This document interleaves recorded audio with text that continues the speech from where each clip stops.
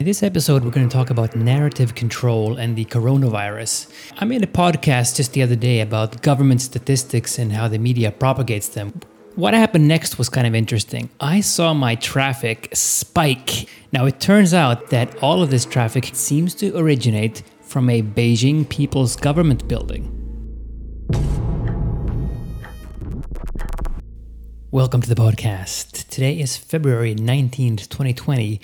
And are the authorities chasing wrong thinkers? Now, I made a podcast just the other day about government statistics and how the media propagates them without really questioning anything. And specifically how alt-tech might play into this. I covered some of the developments around the coronavirus, and to be fair, I did use a pretty catchy, if not kind of inflammatory title.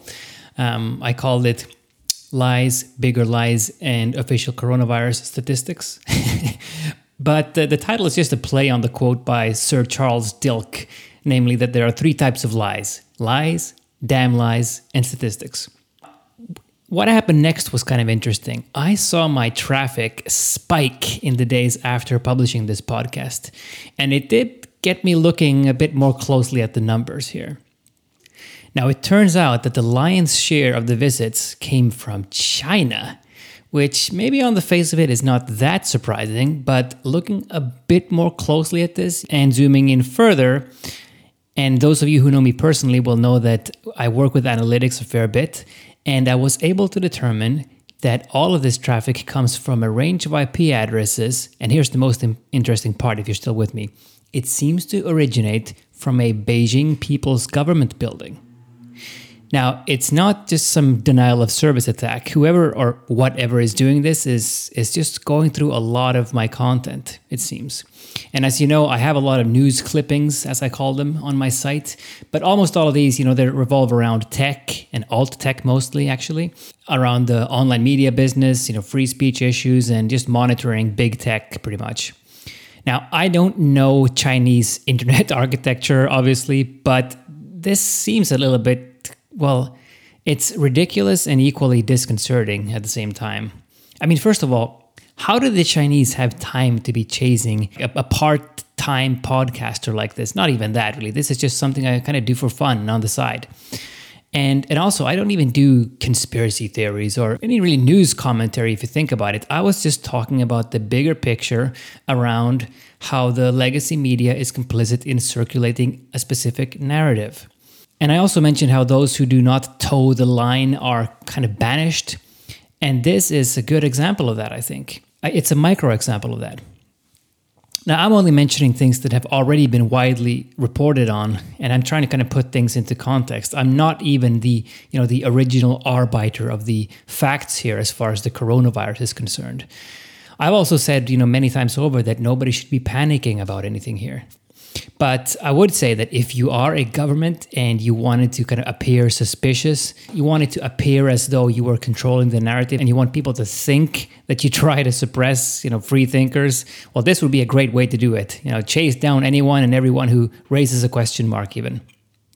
I don't know. I mean, is this a coincidence? Is this just a very elaborate practical joke by some overzealous listener? I mean, I hope so, certainly, but I really don't think so, actually. Further to this, according to Reuters just the other day, the Chinese recently put a man in house arrest just for writing an essay where he basically criticized President Xi Jinping's response to the coronavirus. And not just that, the Chinese also made sure to cut his internet and social media access just for good measure. There are other examples of this as well. There was another guy called Chen Qishi, who is a Chinese lawyer who he posted videos about the coronavirus on YouTube and Twitter and so forth, and then he suddenly went missing. And all of this stuff, is cracking down on wrong thinkers, so to speak, disappearing wrong thinkers. It's surprisingly easy, I think, in a country like China, where they have heavily centralized the data on their citizens. So it's easy to chase people, is what I'm saying. I'm obviously not doing anything remotely as meaningful as those guys, but suffice it to say here that I won't be going to China anytime soon. Now, luckily, I did go to China going on 10 years ago or so, and I did travel through the entire country, more or less. Well, not the entire country, but I did see a good chunk of it. And it is a beautiful country, I will say that. And just as an aside, actually, if you want to see some of my photography, I have been posting a lot of it recently on minds.com. Now, anyway, I mean, I know the Chinese really know how to hold a grudge. I mean, I had a friend he was an exchange student in China back in the day, and he met a girl over there, and he overstayed his visa just by a little bit. And then anyway, he moved back to Europe. They finally decided to get married and so forth, and then they decided to have their wedding in China, actually. So they planned everything was booked and all lined up. Everything was going fine until he was denied his visa, so he couldn't go to his own wedding. Slightly inconvenient, I would say. So anyway, the point being, the Chinese authorities, they don't forget infractions very easily. Speaking of infractions and penalizing people for their wrong thinking, Zero Hedge, as I mentioned before, they are still banned on Twitter. And basically they're banned for touting a theory that is now basically pretty well circulated in the mainstream media even. And that theory is that this virus might have had its origins in a lab. Now, I also noticed that Jack Dorsey himself, I mean, he was one of the, I guess you can call them founders of Twitter. He actually follows Zero Hedge. So, I mean, it must be a pretty confused existence for that man. I mean, on the other hand, you're supposedly this champion of open discourse, as he would say. And on the other hand, you and your lieutenants are banning wrong thinkers left and right. But at the same time, he does seem to have some kind of interest in the alternative take. So it is a confusing picture for sure. Now this Zero Hedge's suspension, I mean, that's obviously just one publisher and a fairly niche one, but I'd really like to know at whose request this happened. And, what's the reasoning behind this? I mean, is it just to kind of control panic from spreading? Is it to help the Chinese preserve their facade of control? I mean, maybe it's just preferable to have the situation to be seen as being under control versus, having the actual truth emerge. I mean, I don't personally know what the most effective response to a crisis like this is, but I do know that people deserve the truth. I mean, whatever the outcome might be. And I do think that the longer you suppress the truth, then, well, the worse the consequences are going to be. I mean, they could have contained this thing, nipped it in the bud, so to speak, a month ago, but they chose to go another direction, and they chose to kind of suppress it, and they chose to crack down on the whistleblowers and so forth. And now, what's the consequence? Well, they have a much, much bigger crisis on their hands. So you can only hold the beach ball under the water for so long.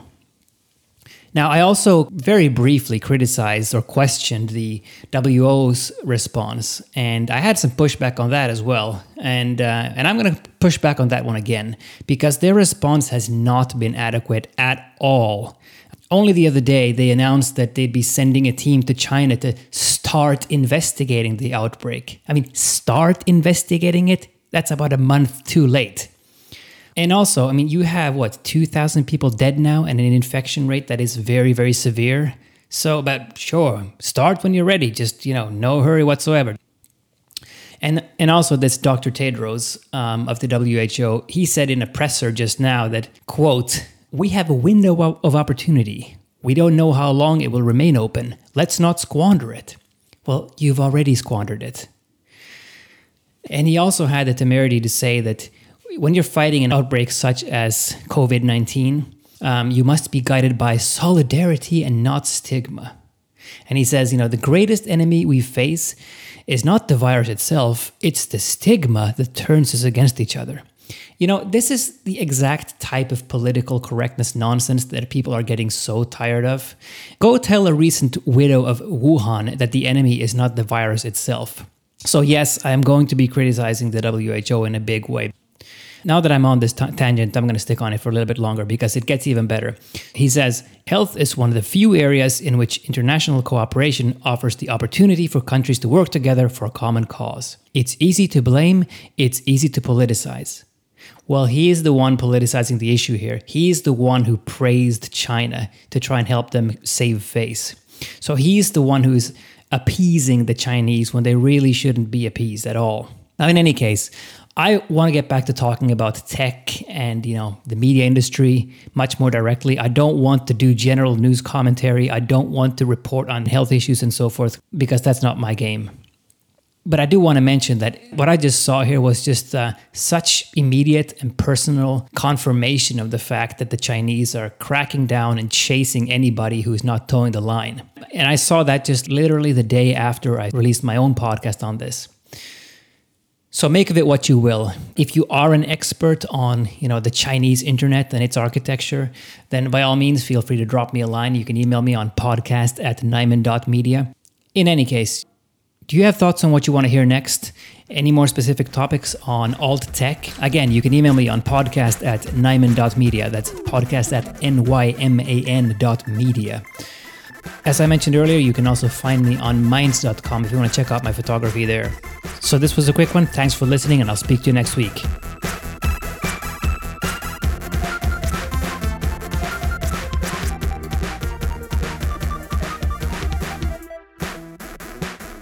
Well, that's it, ladies and gentlemen. I hope you enjoyed it. If you want to comment on an episode or if you want to support the podcast, visit nyman.media/podcast. That's nyman.media/podcast. Or feel free to leave a review wherever you're listening from. And thanks for listening.